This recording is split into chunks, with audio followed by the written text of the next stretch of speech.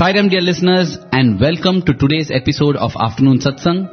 As we have been doing for quite some time now, this is the fortnight where we delve into the nectarous story of Lord Sri Rama as penned by our dear own Bhagwan. So, this week too, we shall be doing that. This is the first week of the Ramakatha fortnight, and as per tradition, we begin by offering our humble salutations at the lotus feet of our beloved Bhagwan and to Hanuman, who is ever present wherever the Ramakatha is discussed, is sung, is told and narrated. Having done that, we shall all begin by invoking the sweet name of Rama, thinking of the beautiful form of Rama and becoming one with that name and form so that we shall be able to get inspired and fill our hearts with love as we listen to this sweet story. Rame Rame Manorame Sahasranama Tattuliyam Ramanama Varanane Ramanama Varanane.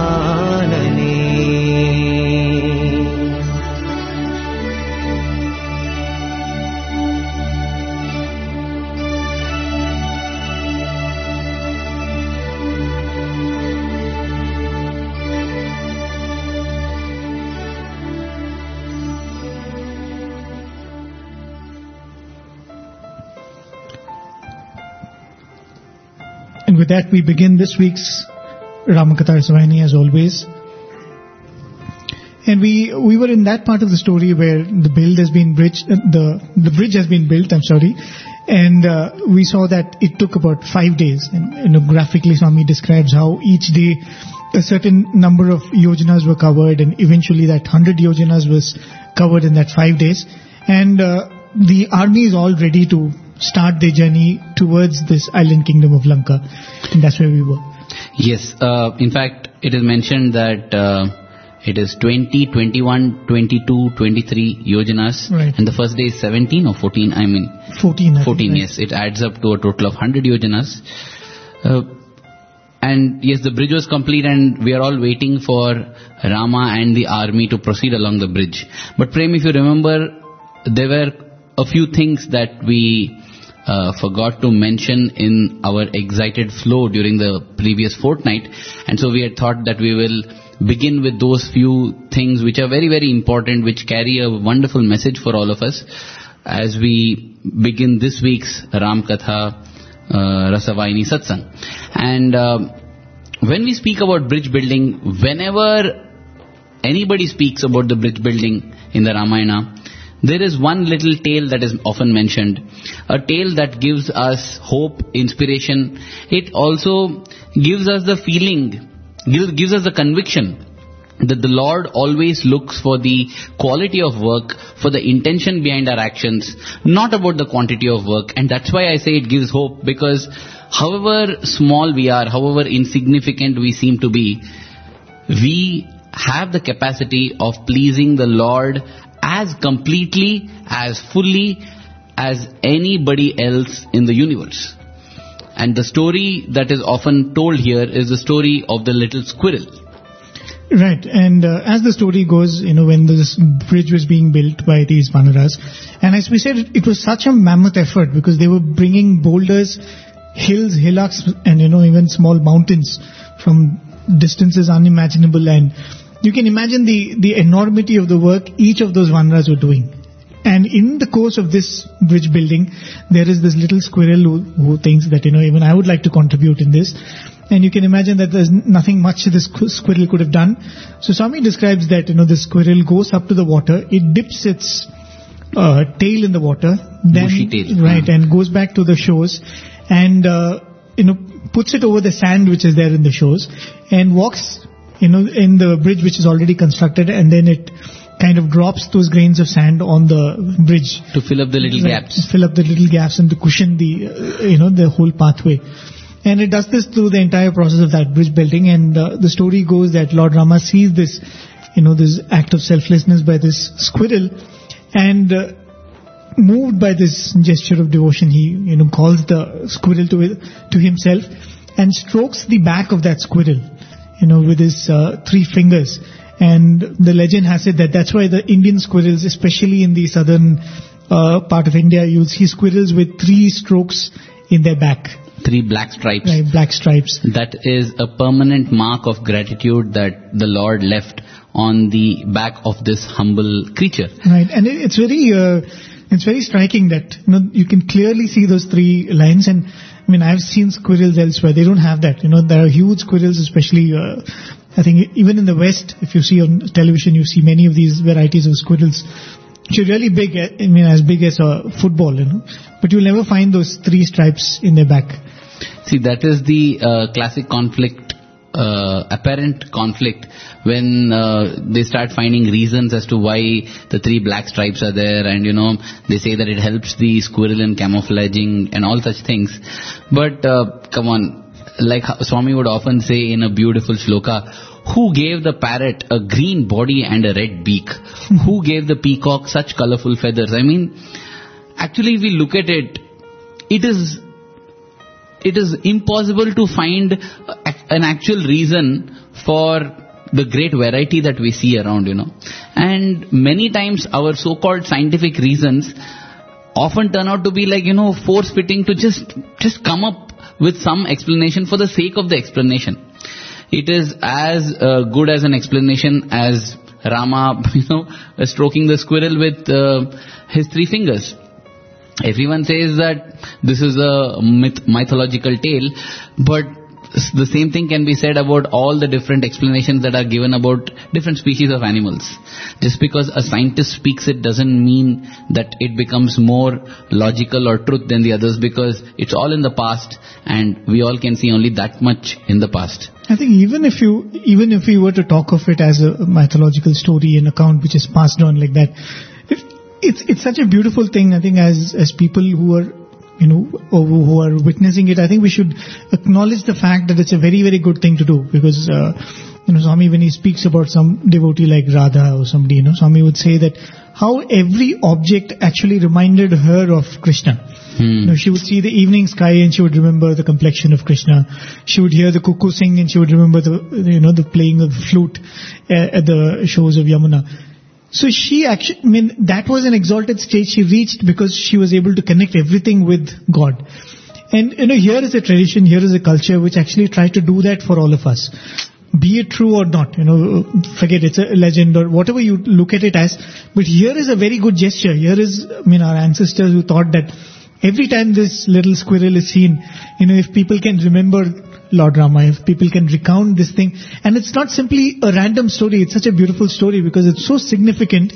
Because here is a story which says that, probably some of the Vanaras who are contributing to that building of that bridge might have thought that, oh, what an enormous work we are doing, how well we are contributing. But here is the squirrel who's probably got the same amount of acknowledgement from Lord Rama, but the contribution as such in magnitude is very less. In giving us all the message that, you probably would be a receptacle which is doing a lot of work, but nevertheless, you're not the one who's doing, you're only the one who's being a conduit for what is happening around you.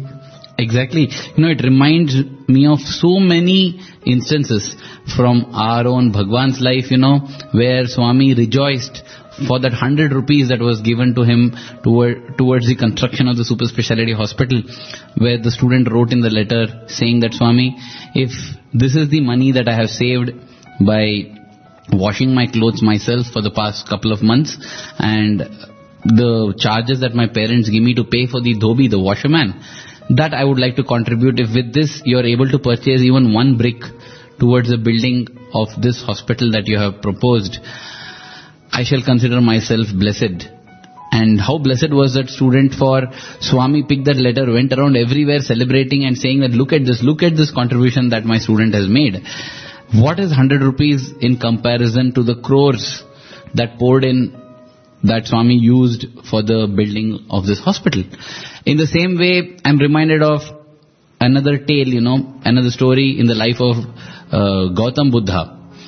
I don't know the exact details, but it goes about as this, where an elderly old lady actually, she wants to contribute, and she comes to Bhagwan Buddha with just one measly copper coin, and how Buddha holds it as most valuable over everything else, because she has given up her meal for the day in order to contribute.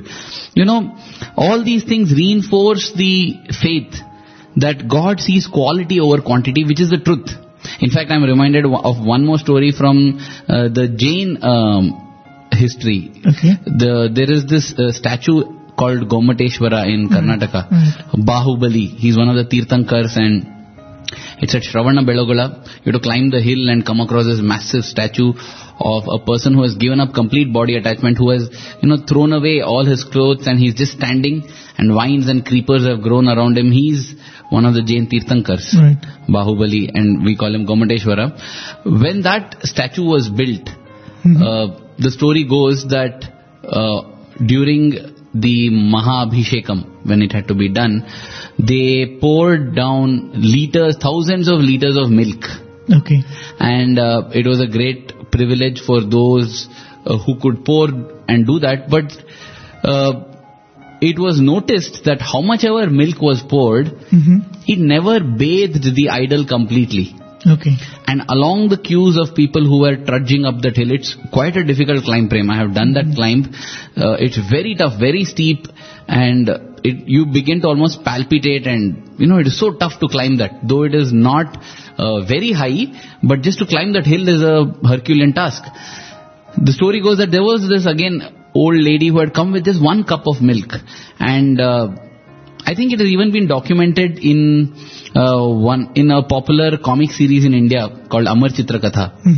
It is said that as this lady poured her cup of milk, that milk from the tip of the head of Bahubali till the tip of his toe, it flowed down, and that was the milk, a cup full of milk that could bathe the entire huge statue, which was not possible even with thousands of liters of milk. All these legends, all these stories, all these things that we observe, it only inspires in us that we need not feel defeated, we need not feel insignificant, say, come on, what can I contribute for the Lord? The Lord is not looking towards us in terms of the quantum of contribution. He is looking at us only in terms of the quality of contribution. Even if I contribute a few grains of sand, like that squirrel did, can I contribute it with my whole heart, body, mind and spirit, such that the Lord in gratitude offers me a mark that marks me forever as someone who is dear to Him. That is why, I feel that these stories are so beautiful. They herald the truth. They proclaim the truth that nobody is insignificant and everybody is equal in the eyes of the Lord, because the Lord judges us by our efforts and not by the amount of result that we are bringing in. And that reminds me of another story. I think it's probably even a Chinnakatha, where they say that there is a kingdom where there is drought in some of the villages, and the king decides that he'll ask people to contribute whatever little grains they can have, so that he can use it to feed the people who are suffering outside. So he keeps this huge trunk right in the center of the city square, and he says that each household can come and contribute the amount of grains that they can spare. Right, and he sees that he appoints some ministers to have a look at whether people are contributing. So he keeps getting reports at every interval in the day, saying that half a day has passed and this much. So they find that almost like towards the end of the day, it's only 1/4 or 1/2 of that the trough has been filled. But they find that by the end of the day, it's full. So then the king says that there's somebody who's coming and contributing so much that it gets filled every time. So then he decides to himself take a look at who's coming and pouring this huge amount of grains into this trough. And that's when he realizes that almost till the end of the day, it's always only 1/4 or half filled. And at the end of the day, one old lady comes, and she comes and puts the same quantity which everybody else puts. But when she puts it, the entire thing gets filled. And that's when he realizes he sees that, she's a very poor lady who sacrifices one of her meals every day so that she can do that contribution to that thing. And, these are stories which really tell us, in fact, when you look at, the way Swami ran the organization itself, that was the whole idea. Swami did not want people to come and contribute, what was not, I earn more than what I need, I come and give you. That was not the idea at all. Swami made it difficult for people like that to contribute in many ways. Absolutely, we have seen of how many people, in fact, the other day, every time when we actually interview people of, who have been blessed in the financial sense, they will often narrate as to how difficult it is for them to even contribute something for Swami. They would actually feel jealous of these people, of students like this boy who gave 100 rupees, thinking that, they are able to contribute, Swami accepts, how lucky are they, because we would love to contribute, but Swami doesn't accept from us. It is not in any sense demeaning their devotion or their quality of offering. It just goes to show that for Swami, what is important is not the quantity. What is important is the feeling behind the act. As you were narrating that story, I got reminded of another episode from the Mahabharata. Mm-hmm. It is the time, again, a very noble person, It is Yudhishthira. Yudhishthira is the noblest. He's called Dharmaraja. I'm narrating this because just to show that when I say that Swami didn't accept from the so-called affluent many times, it is not that they are not noble. Because see, after all, when we consider Yudhishthira, who could be nobler than Yudhishthira? Who could be more dharmic than Yudhishthira? Mm-hmm. So, Yudhishthira is conducting, I think, the Rajasuya Yagna, if I'm not mistaken. And during that Yagna, again, I read this in an Amar Chitrakatha comic. Really, I must say, suddenly it's coming out of place possibly, but I would love to acknowledge the immense contribution to our Indian culture and tradition that Amar Chitrakatha has done. Right. Because it has kept alive so many wonderful stories, and I remember most of it from those. So there is a mongoose that comes, and it's a very odd mongoose, because half of its body is golden and shining, the other half is brown. And this mongoose comes in the Rajasuya Yagna, and it is seen rolling on the floor everywhere. And people notice this curious behavior, and it is reported to Yudhishthira, and Yudhishthira comes and he asks the mongoose what has happened. The mongoose says that, it narrates a story of a Brahmin family, of how they would earn very little food, and every day's food would be partitioned into 5-6 parts, and each member of the family would eat. And one day when they're about to have food, a guest comes home and asks for food because he is hungry. So the father gives up the food, his share of the food, eating which the guest says, very tasty, very nice, can I have some more? So one by one, this is the only meal they get for the whole day. One by one, each one gives up because they consider the guest as God. And guess what? Yad bhavam tad bhavati. It indeed turns out that the guest is God. Mm-hmm.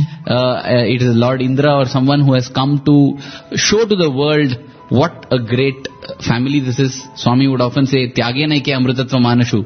And because of which, this family is offered a place permanently in heaven.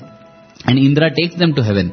At that time, this mongoose says that in the last portion that was offered to the guest, he didn't eat everything left, there was little left over. Mm-hmm. And the mongoose says that it went and rolled over that. The food was enough to just, touch one half of its body. That much was left over. And it says, ever since that day, this half has turned golden.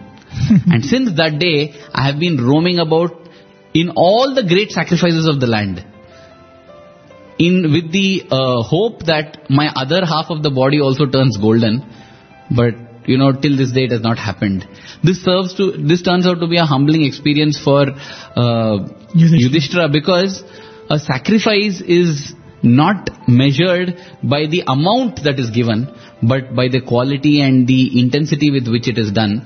And so you see, Yudhishthira is no mean person. He is a very noble, he is a dharmic, possibly the epitome of righteousness. And yet, even during the Rajasuya Yagna conducted by Yudhishthira, this mongoose is not able to turn itself into complete gold. So, these are very, very inspiring tales, and that's why I get very inspired by this little squirrel, because come on, Prem, after all, what are we? I don't think we can compare ourselves with Angada and Hanuman, but we can definitely relate ourselves with the squirrel, because we too are like that. Possibly the only positive that we have is that eagerness and enthusiasm to do something for Swami. And what we do possibly is just like what that squirrel did, the grains of sand it is putting. So in times when we feel little disheartened, let us remember that even those grains of sand, the quality of service with which we do will thrill our Lord. And we are grateful to you, Swami, for being such a wonderful Lord who judges us based on efforts and not on results. That reminds me of once when we were making a card for Swami, and I think it used to be a practice. Invariably we would say that, Swami, let us be like the little squirrel in your mission or something like that. And that's when one of my classmates made this remark: why are we always interested in being only the squirrel? I could relate to what he was saying, because he said, see, even in our mind, we believe that what the squirrel did was lesser than what the other monkeys did. But from Rama's point of view, it was not any different. He gave the same acknowledgement, because, for your powers, you did what was best in your capacity. And they did what was best in your capacity. And he was saying, see, the idea is, what best we can, we will do. That will eventually be a squirrel's, contribution in the bridge. It will be the proportion of it, the contribution will be that much. But the idea is to give what best I can. So it doesn't make any difference if you say that let us be a squirrel in your mission or a monkey in your mission. That's really a very subtle but very poignant point, Prem, because as you said, the very fact that when we tell Swami, let us be little squirrels, it in itself shows that we are judging, after all the squirrel, what did it do? It didn't do much. Yeah, that's a very valid point. And so this is a beautiful episode that took place. And another thing that we would have loved to discuss the previous fortnight was about this bridge in itself, right. Because today a lot of hue and cry is being created about whether this bridge is true, whether it is false, it is not a historical truth. In fact, in India, the previous government, the UPA government, was planning a project called the Setu Samudram project. Basically, the water body between India and Sri Lanka is not passable by ships, and therefore any kind of transport between the western coast of India and eastern coast of India happens by going around the Sri Lankan island. So there was a plan to dredge this area and make a causeway, for a waterway for ships to pass through. And actually, if we see the history of this, in the earlier years, the plans were to go across Pamban Island, different parts which are a little away from this Rama Setu. Mm-hmm. We had discussed about this. It is seen even from satellite, and NASA pictures show this structure is very clearly seen from the southernmost tip of India to the northernmost tip of Sri Lanka. There indeed exists a bridge, and NASA has claimed that this is not natural. It is not a natural formation. It is some kind of a man-made formation.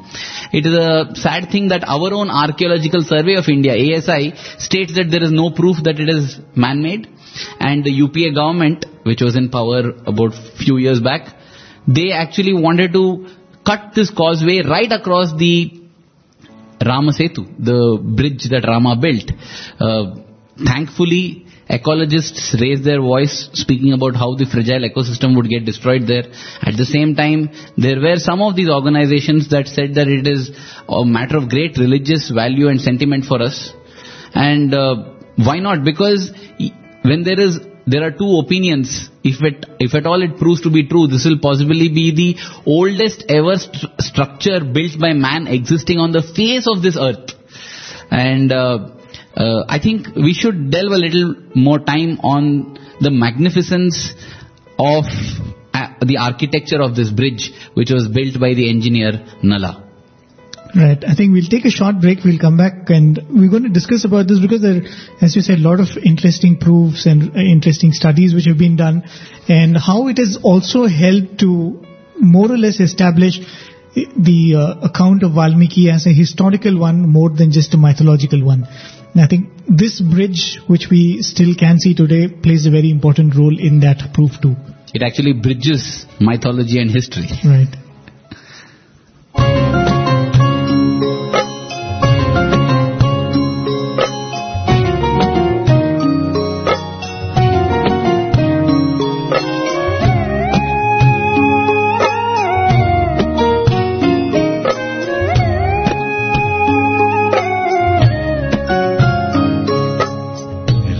Raghupati Raghav राजा राम, पतित पावन सीताराम।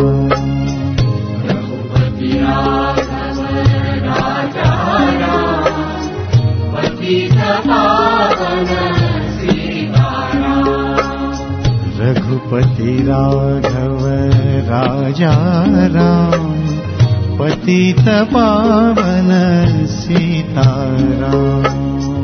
रघुपति राघव राजा राम, पतित पावन सीताराम। रघुपति राघव राजा राम, रघुपति राघव राजा राम, रघुपति राघव राजा राम।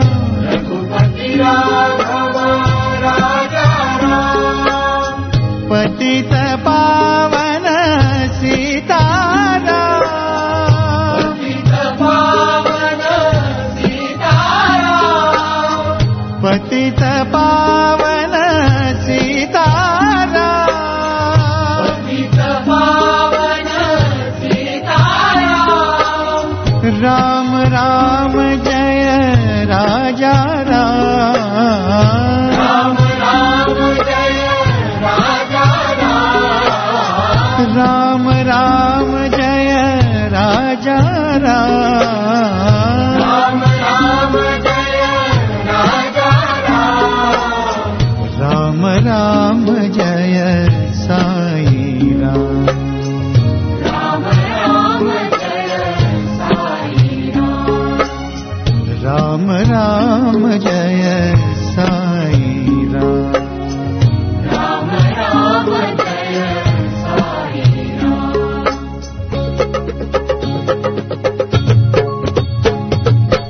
रघुपति राघव राजा राम, पतित पावन सीताराम। रघुपति राघव राजा राम, पतित पावन सीताराम। रघुपति राघव राजा राम, रघुपति राघव राजा राम, पतित पावन सीताराम। पतित पावन सीताराम। राम राम जय राजा राम। राम राम जय राजा राम। राम राम जय साई राम। राम राम जय साई राम। राम राम जय साई राम। राम राम जय साई राम। राम राम जय राजा राम। राम राम जय सीताराम। राम राम जय साई राम। बोलो राम राम जय साई राम। राम राम जय राजा राम। राम राम जय Sitaram.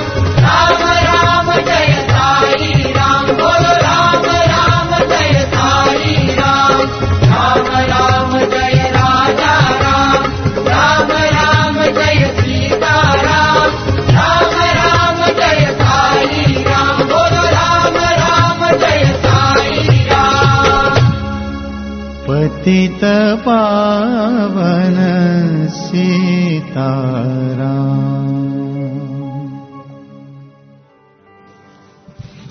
Welcome back, dear listeners. And we were talking about this historic bridge, and definitely, as we have so many facts coming up, these days, it's definitely historical more than just mythological. One of the things which was always a problem for scientists to understand and accept is, the timelines which are defined in the Ramayana. As we all say, Swami would say, the Dwapara Yuga was about 5,000 years ago, and I think the Treta Yuga was many, many thousands of years ago, 11,000 or 15, 20,000. That's what they say. But definitely, it goes away from the historical idea which we have what we have learnt through anthropology and some of these scientific studies. But one interesting thing they say is, this one which can definitely not be denied is, and we've spoken about this before, when we go through the whole Ramayana, the way the geography of this entire subcontinent is described.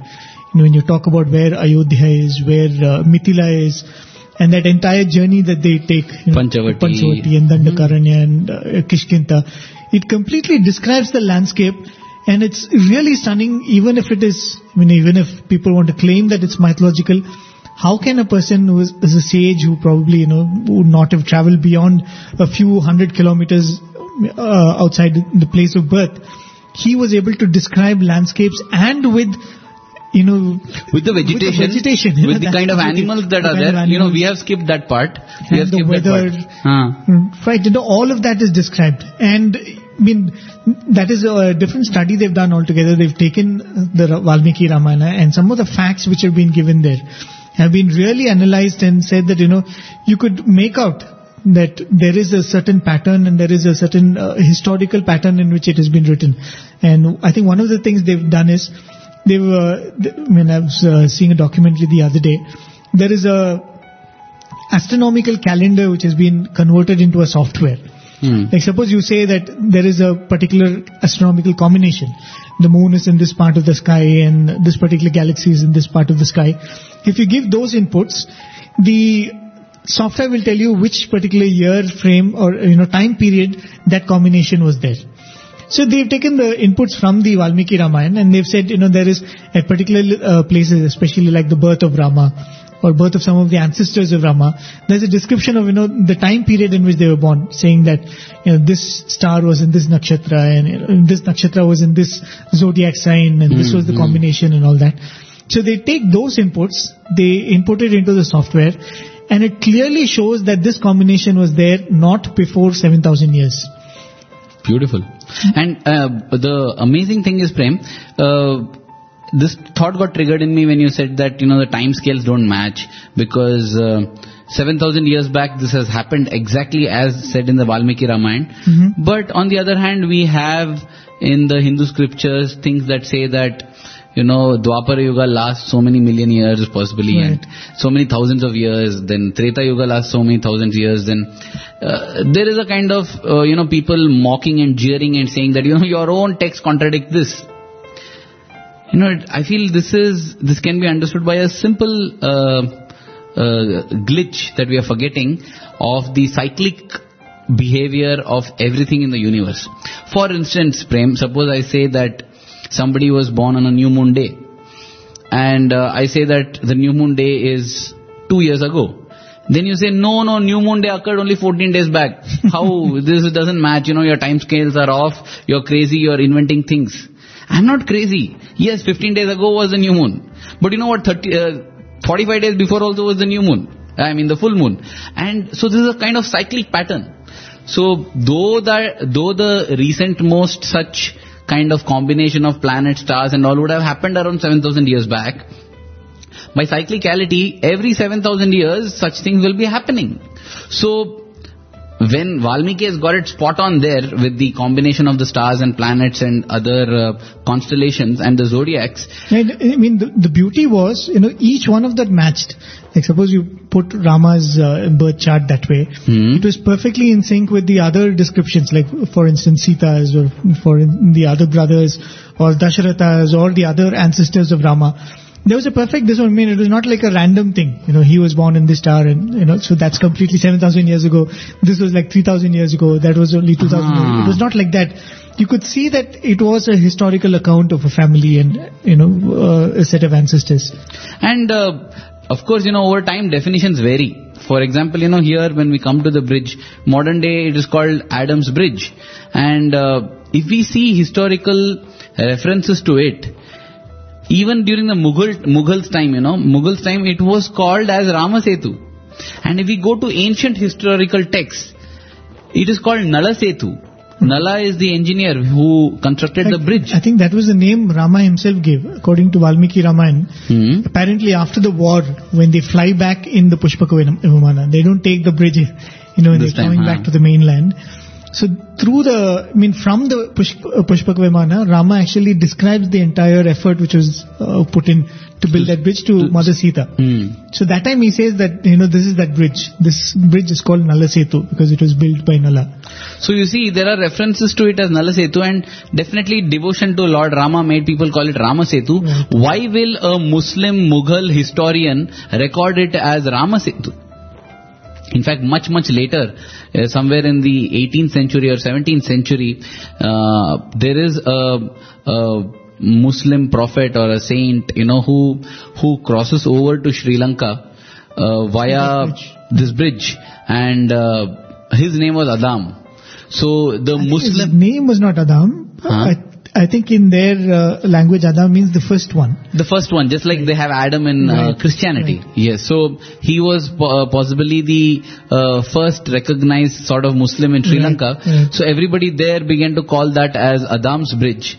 And the British, who came and conquered India, and they ruled India for 200-300 years, did so many good things, did so many ruinous things. One among the ruinous things they did was changing of names. Mumbai became Bombay because they couldn't pronounce it. Vishakhapatnam became Vizag.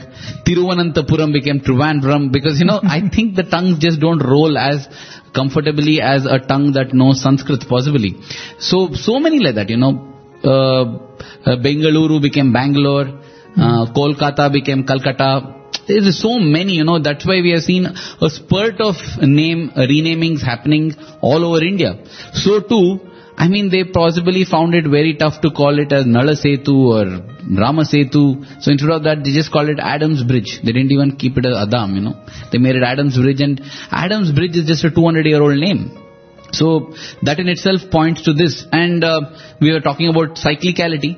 So in one of the cycles, possibly it happened in one of those cycles, and the recent most cycle was 7,000 years back. Right. That is why I feel we see these kind of apparently disconnected descriptions where somebody says that this is an age which is 7,000 years ago, while some others say that this is an age a few million years ago. Because I feel they are describing the... 7,000 is also not accepted. People believe that it's much more recent than that. Oh. And that's why even the 7,000 was a revelation to historians. Wow. Because from the description, from the Ramayana, the way the kingdom is described, the way the kingdom structure is described. There is a king, he has a minister, and there is the tradition of appointing a Yuvaraja, and all of this. This kind of culture came much later. That's what they say. This kind of a hierarchy in administration came much later, probably 2,000, 3,000 years ago. So even the idea that a kingdom like this existed 7,000 years ago is contested. That's why this proof itself was quite a revelation. And it's amazing because Valmiki in his shlokas describes exactly how the bridge was built. He names about 30-40 genres of trees that were laid as the foundation, on which rocks were placed, after which a kind of flat surface was made. And today if we actually check on this bridge that is there, Rama Setu, the bottommost part is Carboniferous material, which definitely is not a rock, it is not a rock, and it's not any coral kind of thing. It is Carboniferous, which means matter like coal, what we have. We know that coal has been formed by pressure and temperature acting on trees that had fallen millions of years ago. So why do you find it? Nowhere else in the world such a thing is there. Okay, so that is another proof. Plus the shape of the bridge, it's in a slight curvature, exactly coinciding with wherever the waters are shallow. Right. It's amazing because this is what any modern day brilliant engineer would do. That is what has happened there. And there is also this technique of building bridges by using a rope, extending it to ensure that it is linear and it's going along the least distance path. Right. Exactly, that too has been followed in this bridge. It's all amazing to see the number of proofs. And Valmiki describes this bridge as being nearly a meter or so above the surface of the ocean. And we shall see later as Rama and all are crossing, there are many of the ocean creatures that jump up to have darshan of Rama. So this bridge was 1 meter above sea level. And today we see this bridge is not very deeply buried inside. It's about 2 meters below sea level. It's below 2 meters, and the area of greatest depth, the bridge is about 7 or 8 meters below sea level. And if we see this thing, as per the studies on global warming and all this, they say that the ocean waters have risen because of global warming, because of melting of ice, to the extent of 9 feet in the past 7,000 years. Right. 9 feet in 7,000 years, it perfectly again syncs with that same time scale, 7,000 years, 1 meter above the surface to 2 meters below the surface. So many things that thrill us, into believing that this is a historical thing. In any other case, one thing matching would be enough to give it credence and give it valuable time, energy to find out the truth. Here there are so many things matching. In fact, Prem, just reading about all this has brought in me that kind of a very great urgency to visit Rameshwaram myself. I would love to do it, because guess what? There are videos on YouTube which show that rocks at Rameshwaram don't sink. They float on the surface of water. It's amazing. And of course there are explanations. People say that this kind of rock, it has double densities. Part of it is less dense than water, part of it is more dense than water. That's why the rock always, one half of it sinks in water, the other half. All that is fine, man. But why on earth should it be found only at that spot? Right. And even the spot from which the bridge has been taken up, Prem, if we see Google Maps, the Google Earth image, to the southernmost tip.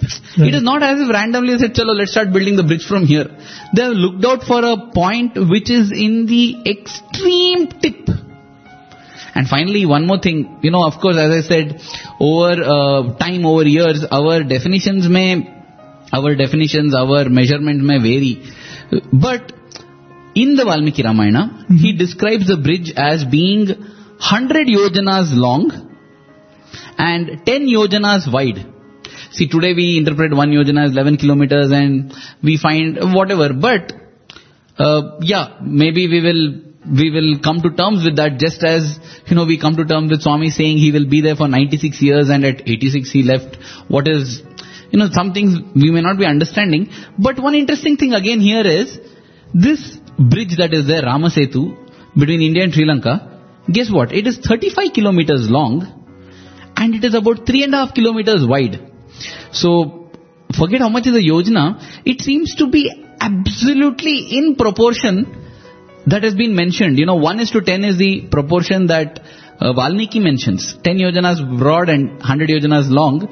And today, even to this day, it is 3.5 kilometers wide and about 35 kilometers long. Perfect. It is simply so thrilling.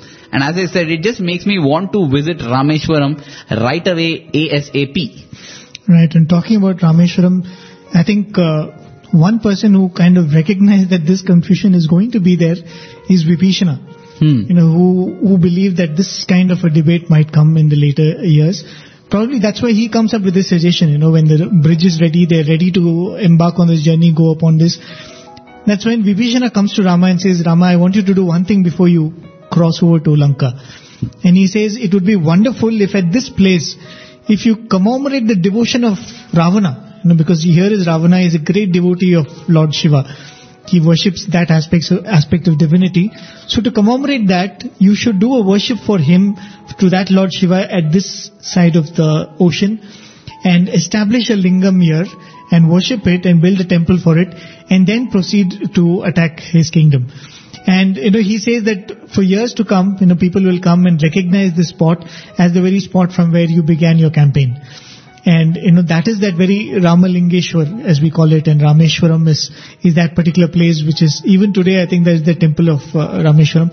I don't know if it's the same lingam, but definitely it is worshipped as that place from where Rama began his campaign. And I think historically, even when we spoke about the first Muslim philosopher who crossed over, till as early as 1400s the bridge was still usable. People you could walk over it and probably wade over a little bit of water maybe.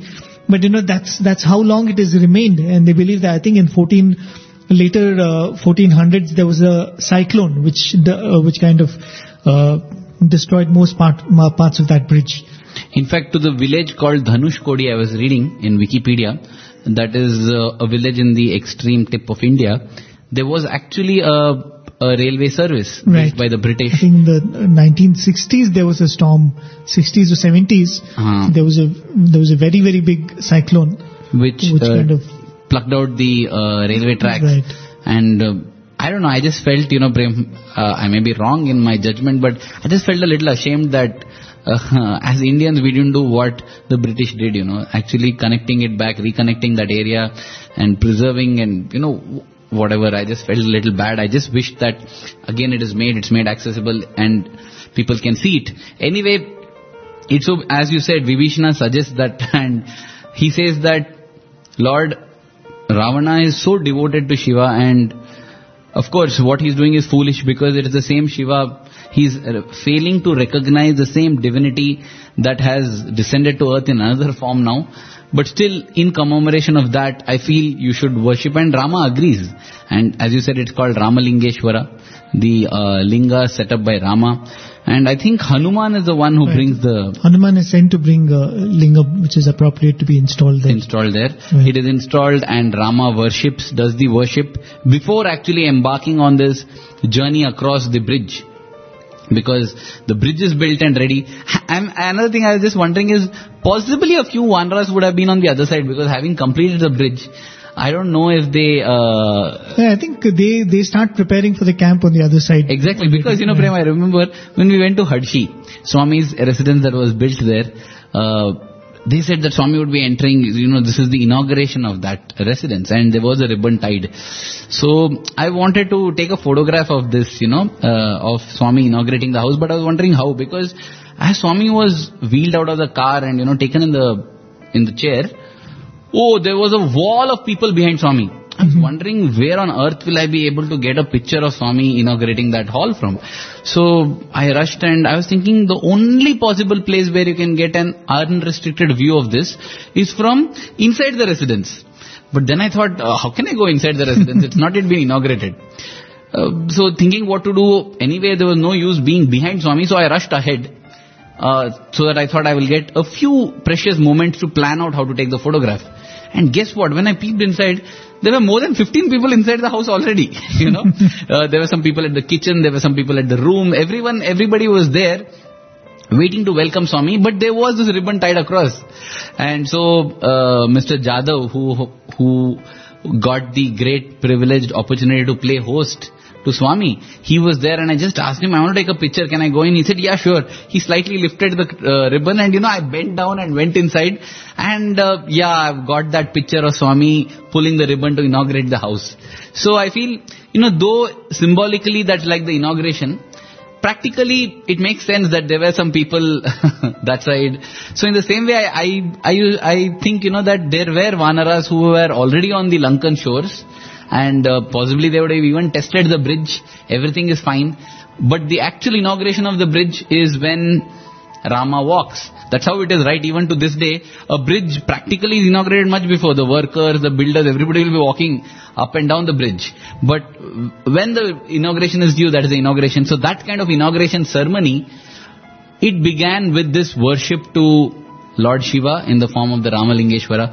Having done that, Rama decided that now is the time that is ripe, let us walk across the bridge. And imaginably, I can remember, I think in 2001 when Swami inaugurated the super specialty hospital in Whitefield.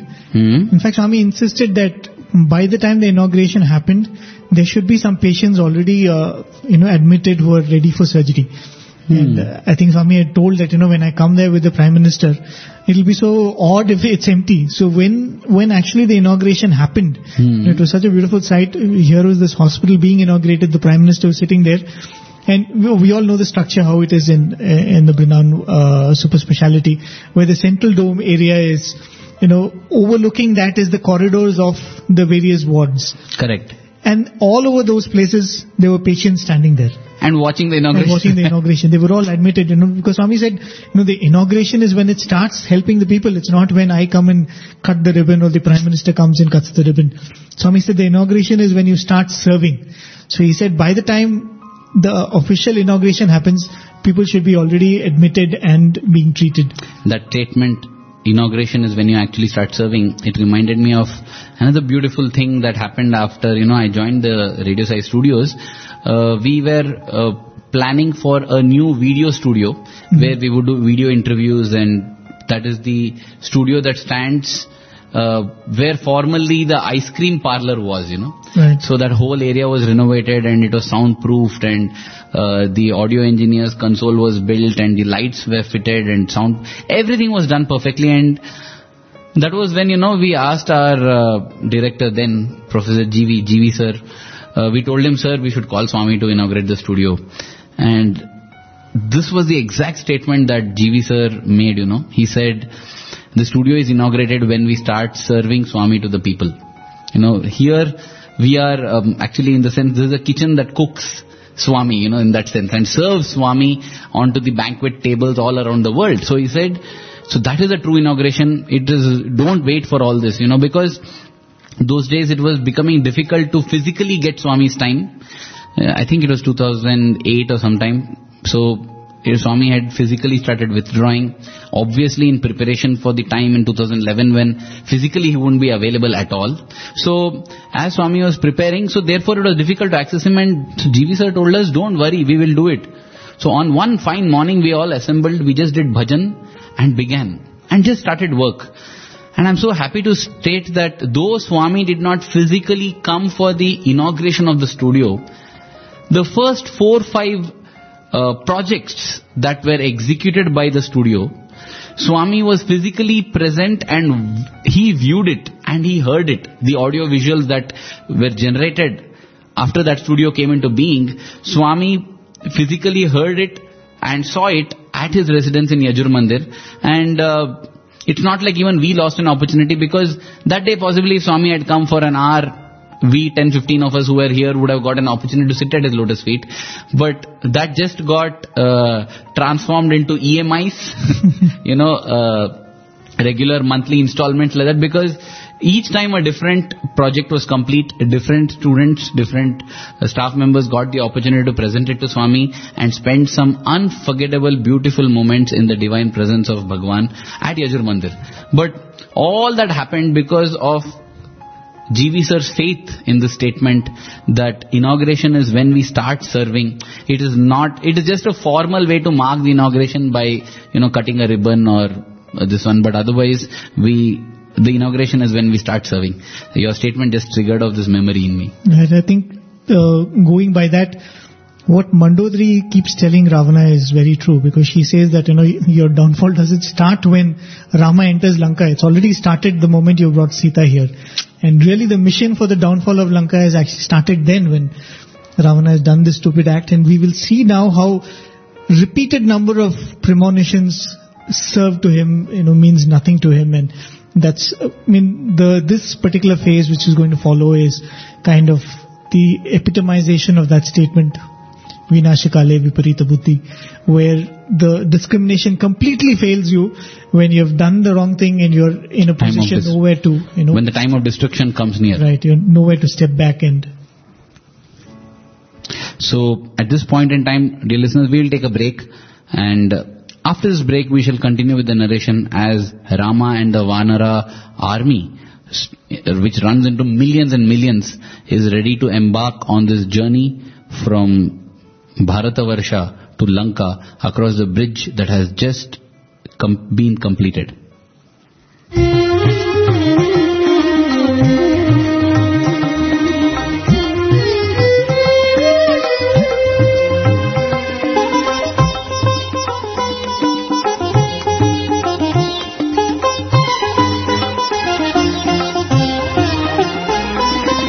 रघुपते राघवा राजा राम रघुपते राघवा राजा राम रघुपते राघवा राजा राम रघुपते राघवा राजा राम ओ राजा राम ओ राजा राम ओ साई राम ओ साई राम रघुपते रघुपते राघवा राजा रामा रघुपते राघवा राजा रामा दशरथ नंदन राजा रामा कौसल्यात्मज सुंदर रामा दशरथ नंदन राजा रामा कौसल्यात्मज सुंदर रामा दशरथ नंदन राजा रामा कौसल्यात्मज सुंदर रामा दशरथ नंदन राजा रामा कौसल्यात्मज सुंदर रामा राम राम जय राजा रामा राघव मोहन मेघ श्यामा राम राम जय राजा रामा राघव मोहन मेघ श्यामा राम राम जय राजा राम राघव मोहन मेघ श्यामा राम राम जय राजा राम राघव मोहन मेघ श्यामा जय जय राम जय जय राम जय जय राम जय जय राम जय जय राम जय जय राम जय जय राम जय जय राम जय जय राम जय जय राम जय जय राम राम राजा राम जय जय राम जय जय राम जय जय राम राम राजा राम जय जय राम जय जय राम जय जय राम राम राजा राम जय जय राम जय जय राम जय जय राम राम राजा राम पतित पावन सीतापते रामा पतित पावन सीतापते रामा पतित पावन रघुपते रामा पतित पावन रघुपते रामा रघुपते राघवा राजा रामा रघुपते राघवा राजा रामा ओ राजा रामा ओ राजा रामा ओ साई रामा ओ साई रामा रघुपते राघवा राजा रामा रघुपते राघवा राजा रामा दशरथ नंदन राजा रामा कौशल्यात्मज सुंदर रामा दशरथ नंदन राजा रामा कौसल्यात्मज सुंदर रामा राम राम जय राजा रामा राघव मोहन मेघ श्यामा राम जय राजा रामा राघव मोहन मेघ श्यामा जय जय राम जय जय राम जय जय राम जय जय राम जय जय राम जय जय राम जय जय राम राम राजा राम जय जय राम जय जय राम राम राजा राम पतित पावन सीतापते रामा पतित पावन सीतापते रामा पतित पावन रघुपते रामा पतित पावन रघुपते रामा रघुपते राघवा राजा Rama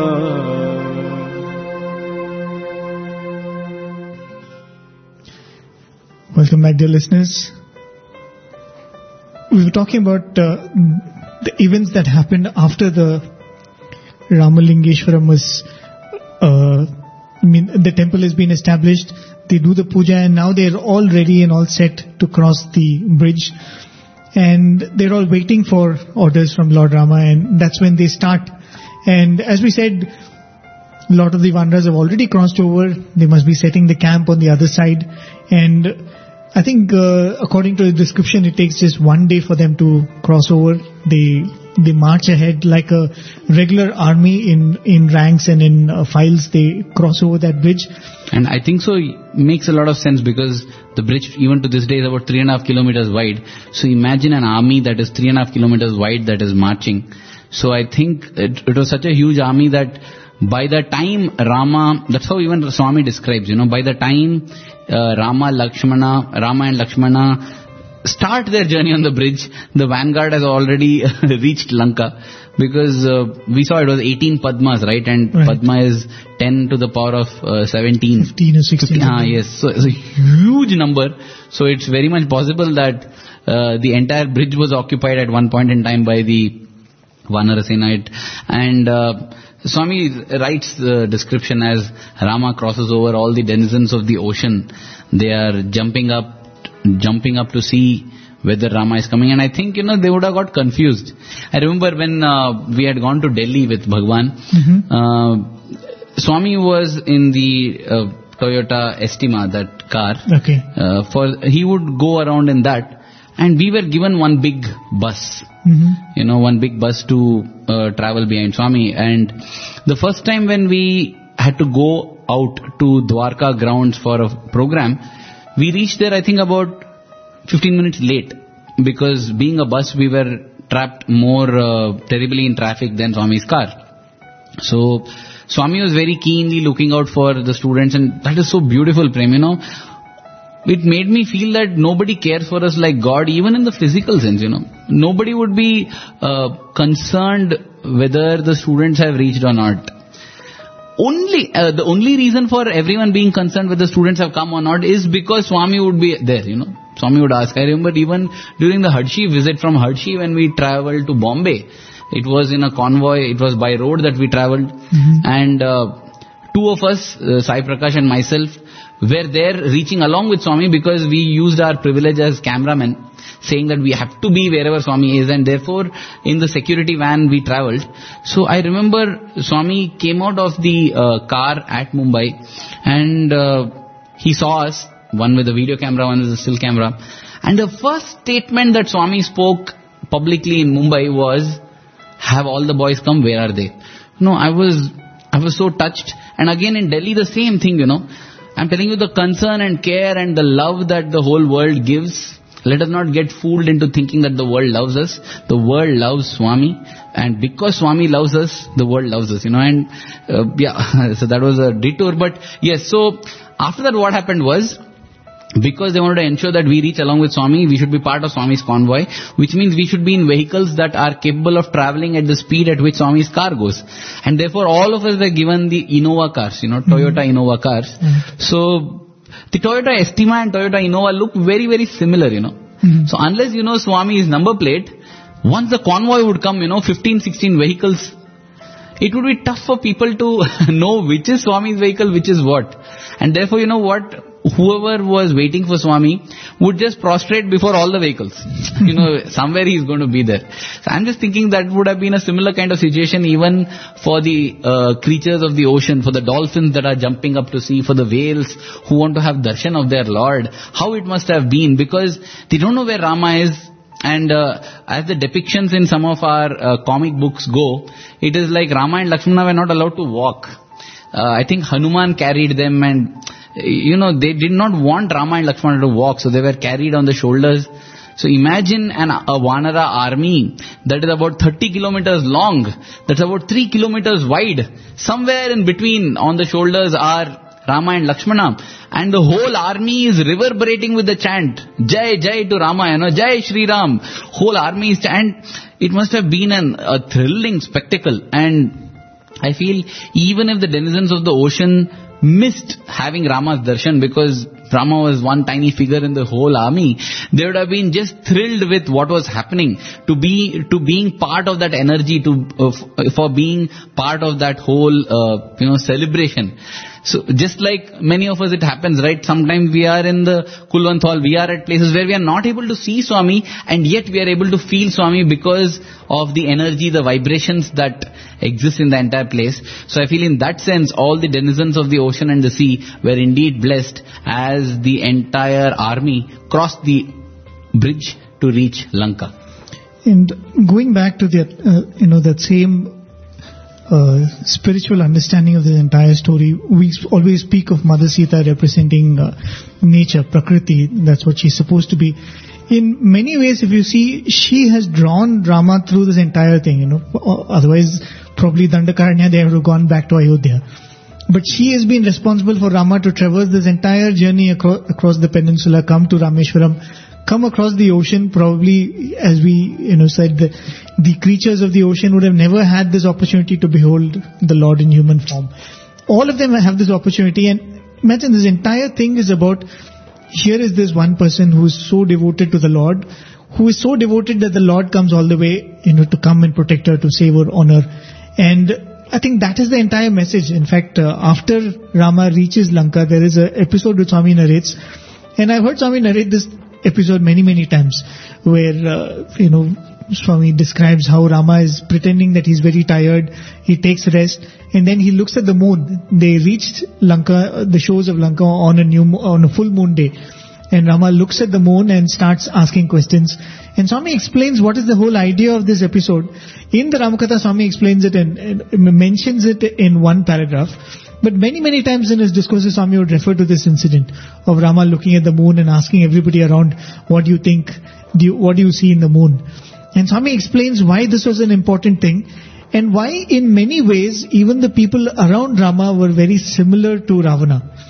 And it's a very beautiful explanation. Probably we'll discuss about it after listening to it from Swami's own voice. This is in 1996, 25th of May, when Swami spoke about this particular incident. రామాయణమునందు ప్రవృత్తి యొక్క తత్వాన్ని నిర్మూలము గావించే నిమిత్తమై నివృత్తి తత్వం అనేటువంటి రాములు వానరులతో చేరి సముద్ర తీరములో ఉన్నారు. Rama reached the banks of the sea in order to kill this outward attitude, outward trend, and to develop the inward vision. Ravana రాజ్యమంతై కూడాను ప్రవృత్తి మార్గమునందే ప్రవర్తిస్తూ ఉంటుండాలి. The entire kingdom of Ravana is outward in its ప్రవృత్తి అనగా అజ్ఞానము, అహంకారము, ఆడంబరము. Outward direction means ignorance, pomp and show and aggrandizement.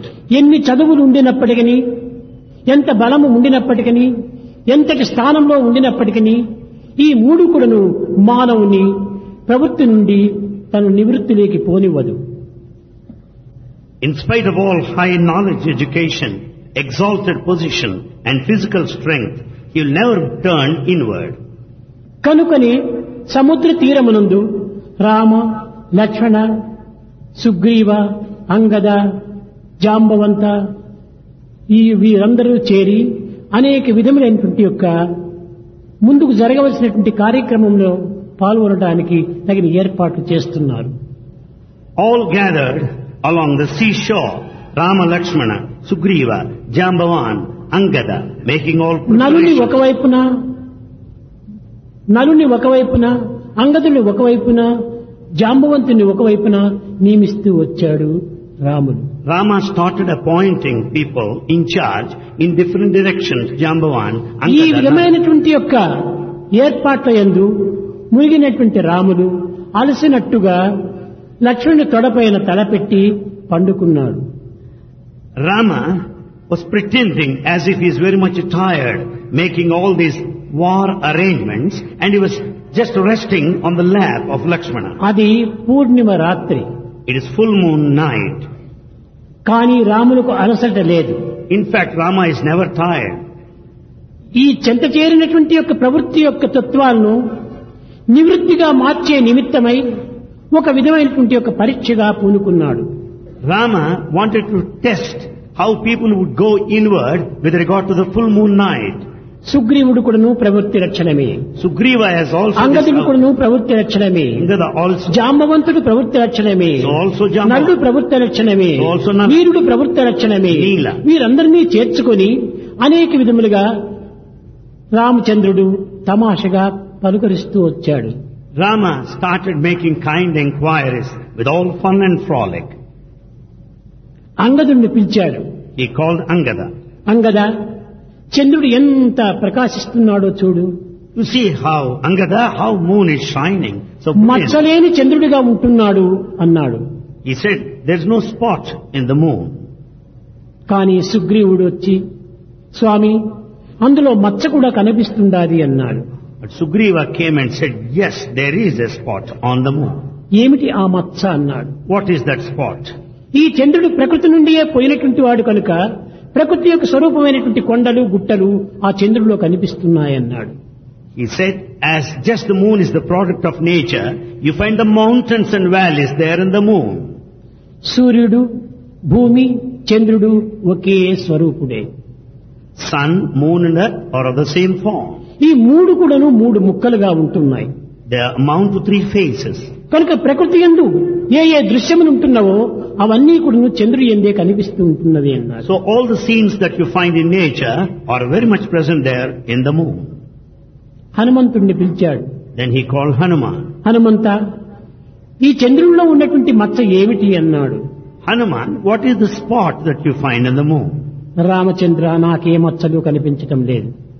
Rama, I don't find any spot there. ప్రియ సోదరుడైనటువంటి లక్ష్మణుడి తొడపైన నీవు పరుండినప్పుడు నీ ముఖము యొక్క ప్రతిబింబమే చంద్రుని యందు అద్దం వలె కనిపిస్తుంటున్నది అన్నాడు. As you have put your head on the lap of Lakshmana, the very head is reflected on the moon. That is the spot. కనుక చంద్రుడు ఒక అద్దం వంటివాడు, అందులో నీ ముఖము యొక్క ప్రతిబింబమే ఈ మచ్చ వలె కనిపిస్తుంటున్నది అన్నాడు. Moon is a mirror. There you find the reflection of your head. అనగా సర్వత్రా రామచింతనే, రామస్వరూపమునే నిరూపిస్తూ వస్తున్నాడు హనుమంతుడు. Like this, Hanuman demonstrated Rama, who is all pervasive.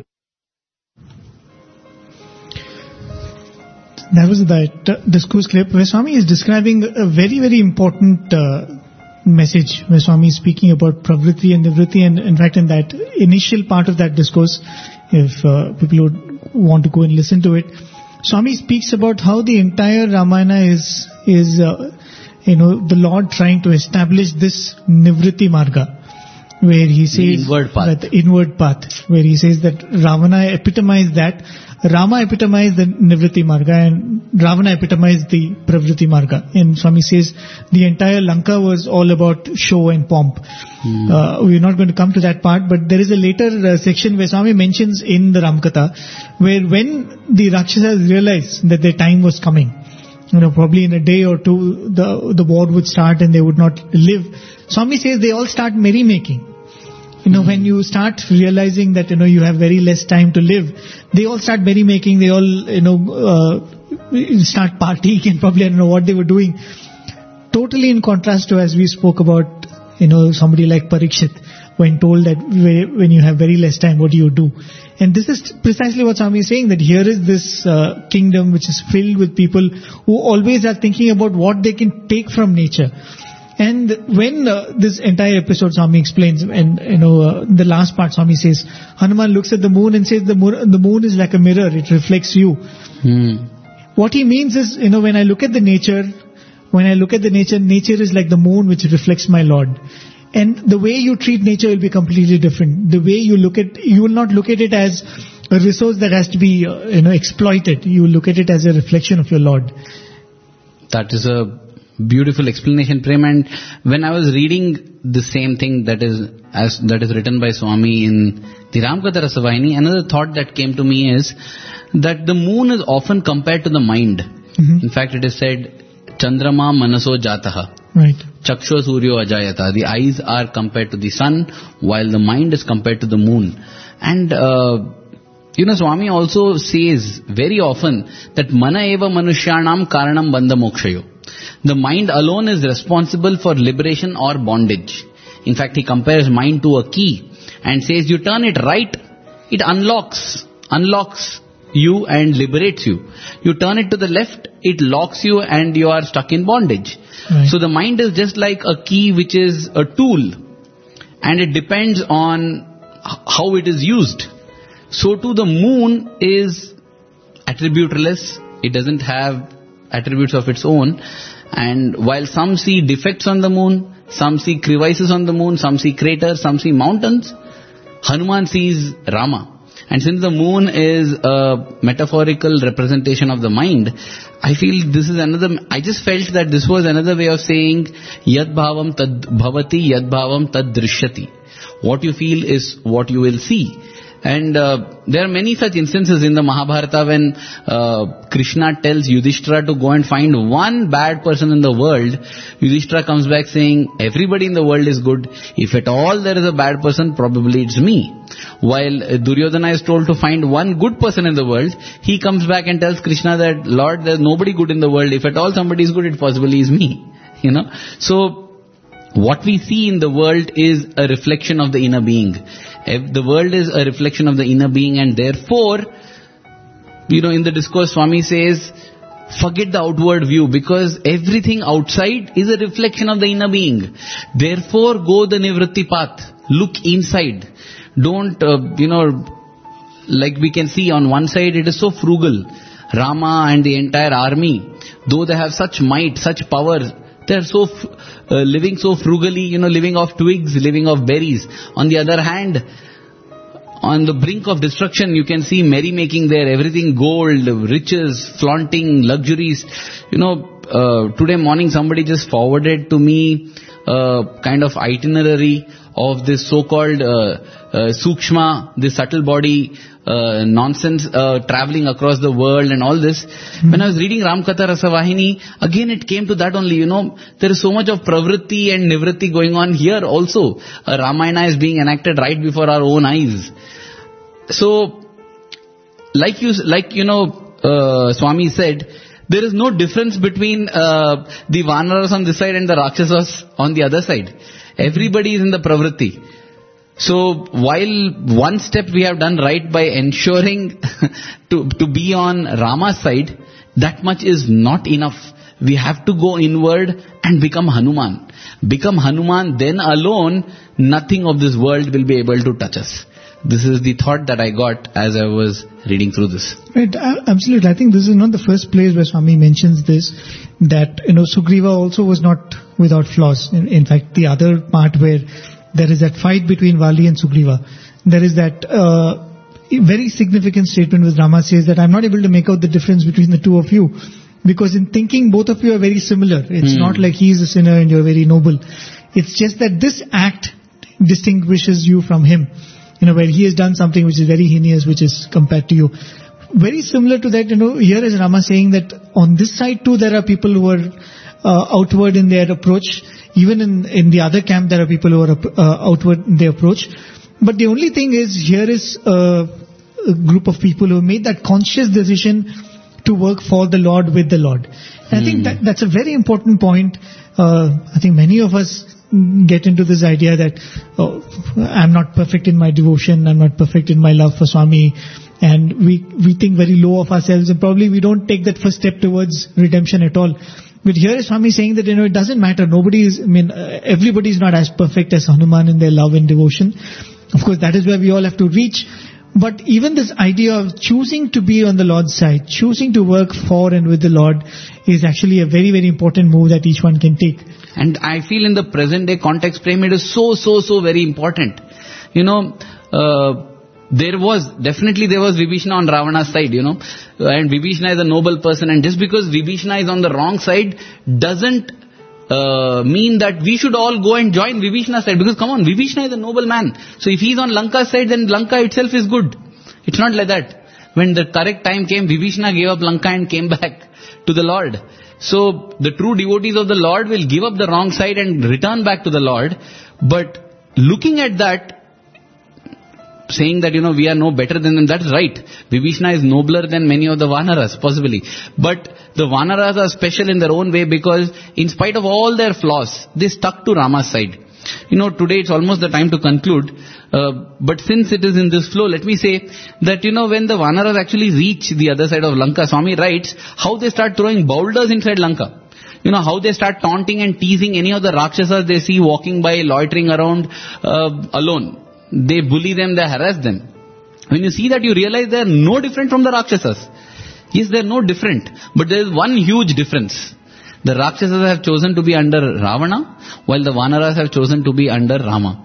I think that, as you said, while we evolve to the level of Hanuman, it is very, very critical and very important that we make that choice, and in spite of all our imperfections and faults, we stick to the side of the Lord, we be on the side of the Lord, and we fight on the side of the Lord, and not against the Lord, against things that He has said, standing and violating the very principles that He has propagated, violating the very words that He has spoken. I think that is something that we should not do. And for that reason, though the Rakshasas and the monkeys were equal in terms of their jealousy, their anger, their irritation and all that, one side was exalted and blessed, while the other side was completely demolished, because the Vanaras, in spite of all their faults, chose to stand with the Lord, while the Rakshasas, though some of them were nobler than the Vanaras, chose to go against the Lord. I think that's a good takeaway. Very true. You just can't stop at looking at the inherent message of this whole thing. As you said, if we Swami often says, mind is a mad monkey. If you look at these Vanaras and the Rakshasa, they're so much similar. Probably you can say that, I mean, they are like the number of thoughts which cross our mind every day. And if you, I mean, we've made that analogy many times before. Rama represents desire. But here is one whose desires is the rule of so many of these thoughts. You know, they're all following the desire of the mind. And here is Lord whom, as we've said, represents the Atma, and Lakshmana who represents the Buddhi. When all your thoughts actually serve, you know, the Atma and the discriminatory power in your mind, you become the Vanarasena, which, you know, I mean, in spite of all that what you said, you know, they do this, they taunt them and they throw boulders into the palace, and they must have definitely harmed so many people. But when we speak of Vanarasena, we always speak of them as fortunate ones, we speak of them as wise ones, we speak of them as devotees. It's because they were, I mean, I think that's the same thing. We have, you know, we as devotees of Swami have not given up jealousy, we have not given up anger, we have not given up some of these emotions. But we all the time try to sublimate each of these emotions. You know, use anger as a constructive anger when it is against an unrighteous act. You use your jealousy, as we've said many times, you know, when you say that, you know, why am I not getting that love of Swami? Why am I not fortunate enough to be a recipient of that love? It's the same jealousy, but you're sublimating that jealousy and turning it towards the Lord. I think this entire Ramayana, as we see, I mean, as beautifully Swami has described it, saying that, you know, this side has its flaws, that side has its nobility, because next week when we're going to speak the amount of good advice that Ravana got from his own camp, which shows that there was no, it was not like there was no nobility on that side. But as we said, there was one noble person, Vibhishana, who chose the side wisely, and the others would have to, you know, perish for their wrong choices. So, dear listeners, with that thought, with that very important thought, we would like to leave you. That is a thought that is going on in our being also, that irrespective of our flaws, irrespective of the virtues on the other side meaning the side that is not on the side of the Lord, I feel we have to make a conscious decision to be on the side of the Lord. And to be on the side of the Lord is to be on the side of His teachings, of His words, of His actions, of the principles that He adhered to and encouraged everyone to adhere to. With that thought, we would like to offer the satsang at the lotus feet of our beloved Bhagwan, praying to Him and with gratitude for this beautiful opportunity that He has given us to remember Him, think of Him and feel Him in our lives. Praying that all of you have a wonderful week ahead, and wishing all of you a sai-filled week where our love for Swami keeps growing stronger and stronger every moment. We take your leave. Now you will listen to this bhajan, on the other side of which you will be greeted by Brother Chandu with his segment. Thank you. Jai Sai Ram. Rama Jayam Raghurama Jayam Raghava Ramula Premamayam Rama Jayam Raghurama Jayam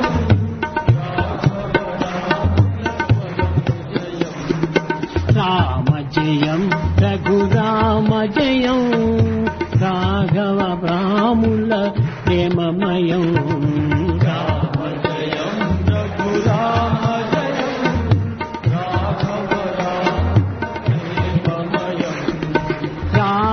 Sapati Raghava Mantram Rama Sitapati Raghava Mantram Premani Gunagana Seva Nirantram Rama Daya Parama Pavitram Raghukula Dasharatha Sutta Putra Nitram Raghukula Dasharatha Sutta Putra Nitram Rama Jayam Hari Rama Jayam Raghava Janame Premamayam Rama Jayam Raghurama Jayam Raghava Janame Premamayam Sri Rama Jayam Raghurama Jayam Raghava Janame Premamayam Rama Jayam Raghurama Jayam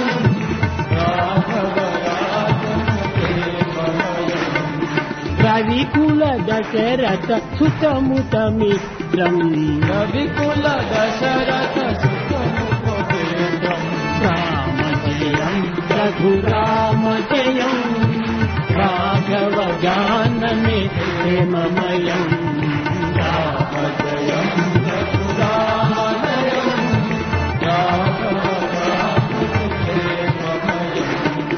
Rama Sitapati Raghava మంత్రం రామ సీతాపతి రామ శ్రీ గుణగణ సేవ నిరంతరం రామ శ్రీ గుణగణ సేవ నిరంతరం దశరథ సుతముత పిత్రం రామం దశరథ పిత్రం రామం రామజయం రాఘవ జానమి లోకమయం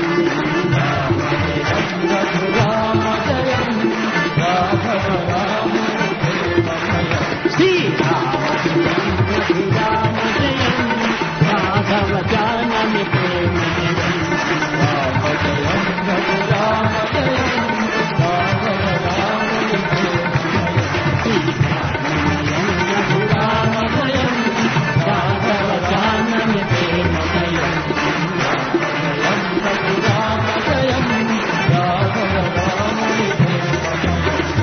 రామమయం రఘురామయం